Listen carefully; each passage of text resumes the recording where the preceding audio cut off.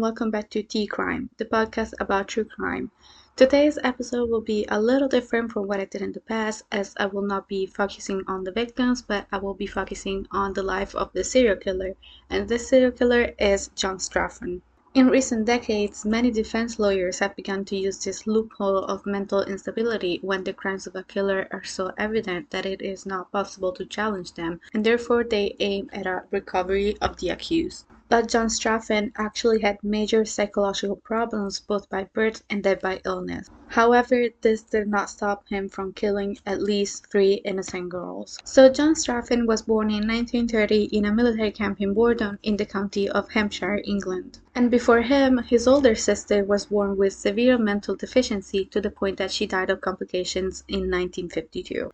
He too was diagnosed with a problem with the cerebral cortex, but the doctors were hopeful that growing up he would recover to live a normal life. His father, John Straffen Sr., was a soldier in the British Army and was sent to various places during the war. And because of this, when John Jr. was only 2 years old, the whole family moved to India and they spent 6 years there.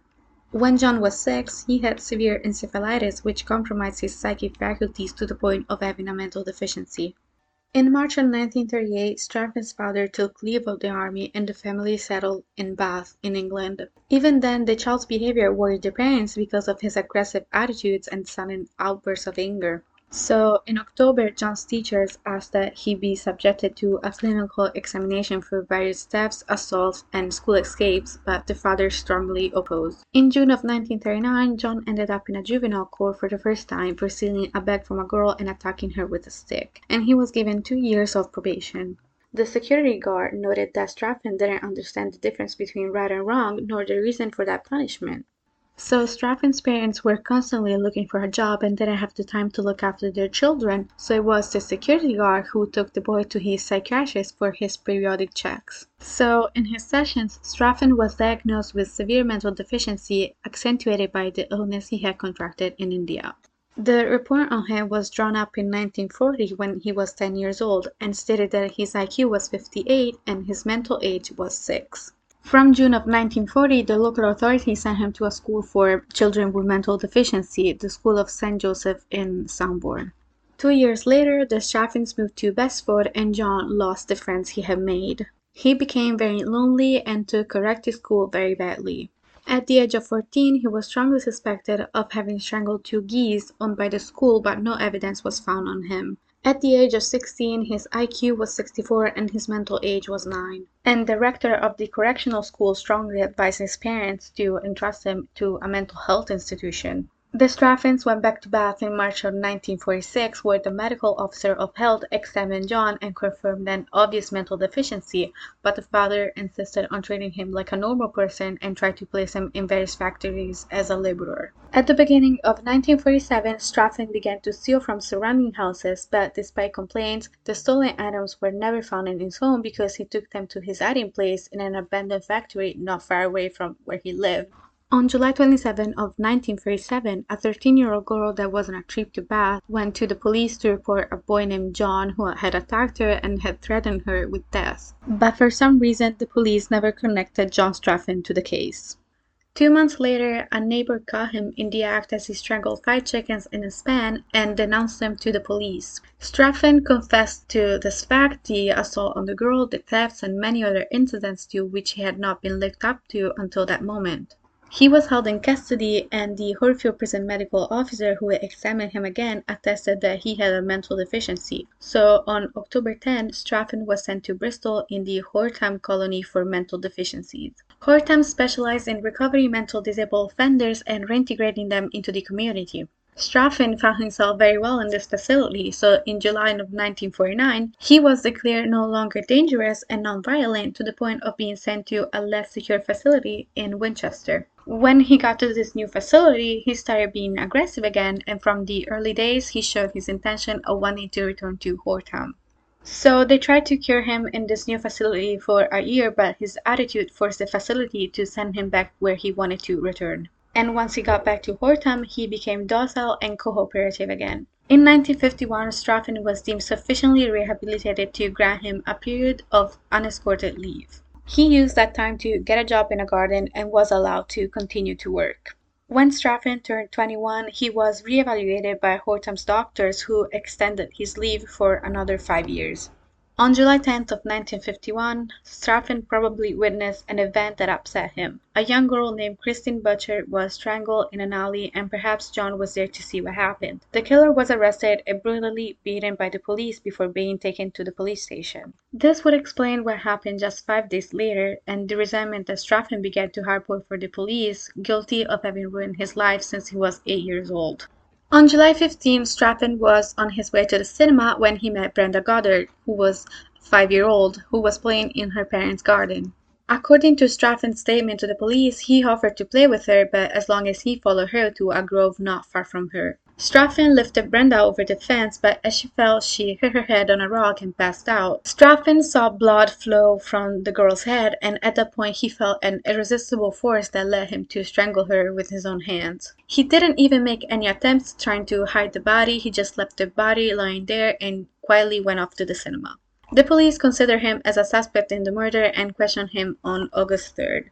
John admitted the murder, but a prison psychiatrist claimed that the man was unrelated to the facts because he knew he was a suspect and simply wanted to annoy the police. Because earlier Straffen confessed to him that he hated all authorities and that he wanted to make them pay for ruining his life. So Straffen was released on August the 8th. He went back to the cinema where he met Cicely Batstone, a 9-year-old girl. Cicely went to the cinema with a friend and her friend's mother, who, when they left the cinema, put her on the bus that would take her home. Straffen got on that same bus and got off at the same stop as the child. When they got off the bus, he strangled her to death in a meadow, and he didn't really care about the witnesses who had seen him with the child. Several people gave the exact description of the man, and that man was Straffen, who was then arrested for the murder of Cicely the next morning. When arrested, Straffen admitted to killing Cicely Batstone and also Brenda Goddard. On October 17 of 1951, Straffen was tried for double murder, but the only witness to be heard was Dr. Peter Parkers, who was Horfield's medical officer, who reported Straffen's medical history and declared that Straffen was unable to stand trial. So the jury formally issued a verdict that Straffen was mentally unstable and unable to enforce his rights. So Straffen was sent to Broadmoor, that is, a criminal asylum. Here in Broadmoor, Straffen regained a certain peace and tranquility and even earned the role of cleaner. On April 29 of 1952, Straffen went with an operator and another patient to clean some warehouses of the structure, which were enclosed by a wall of about 3-4 meters and looked outwards. In the courtyard, there were empty cans and cans piled up to form a small mountain of waste, and Straffen asked the supervisor if he could take care of them. After receiving permission, the officer and the other patient went back inside, leaving Straffen alone outside, so Straffen climbed this small mountain and leapt over the wall. After he escaped, John went to a town close by where he met a lady that was doing work in her garden. He asked her if he could have some water, so the lady invited him in, and they stayed there for a while. He then left her house and asked another lady for a lift to the nearest bus stop, but when they got there, he saw some men wearing the Broadmoor uniform, so he ran trying to get away, but he ended up getting caught. During his escape, another little girl named Linda Boyer went missing.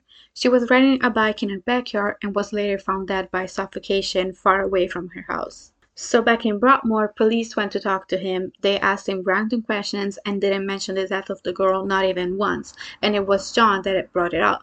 John kept saying, "I didn't kill that girl, it wasn't me that killed that girl," but the police didn't believe him and they arrested him for the murder of Linda. He was tried again for murder, but this time the jury found him capable of understanding and willing and issued a guilty verdict. The judge had sentenced Straffen to death and the execution date was set for the 4th of September, but Queen Elizabeth II pardoned him, so his death penalty was suspended. So after his death penalty was suspended, Straffen was locked up in Wadsworth Prison, and in 1956 he was transferred to Horfield Prison in Bristol, and in 1968 he was moved to Franklin Prison, where he died on November 19 of 2007 at the age of 77. Up until his very last day, he kept denying the killing of Linda and kept stating that he was innocent, but no one in the system ever believed him. So to this day, a lot of people agree that regarding that last killing, Straffen was innocent. As I said before, John Straffen had a deep hatred for the police and killed these people to make them lose lots of money and time. For the first two killings, he openly admitted that he killed those girls, and in the interviews, he expressed his hatred for the police, making this one of the reasons why he made those killings in the first place.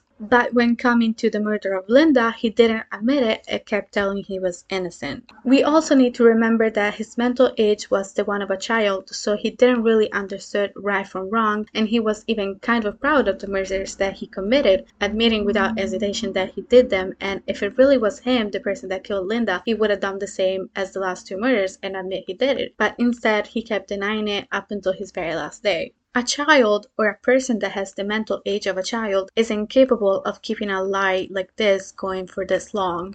Now, coming to the physical evidence, there are some things that don't add up, and that's why lots of people think that he was innocent. Starting with the fingerprints, there were no fingerprints or trace of DNA that belonged to Straffen on the body of the little girl, nor on the bike. Now, again, he has the mental age of a child, which means covering his trace and trying to take away his fingerprints will never even cross his mind. Now, what's really strange is that there were found nail marks on Linda's neck. So, firstly, if John really was the killer, he would have left some DNA or fingerprints on her neck. But also, in his previous murders, John has never left nail marks on his victims. He used to bite his nails a lot, and when he got to Broadmoor, his nail biting got even worse, to the point where his nail got very, very short, almost non-existent, making it impossible for him to leave any nail marks. So unfortunately, we will never know if John Straffen really was innocent and was being framed as he told he was, or if he was the actual killer. This will always remain a mystery. So thank you for listening to this last episode of T Crime.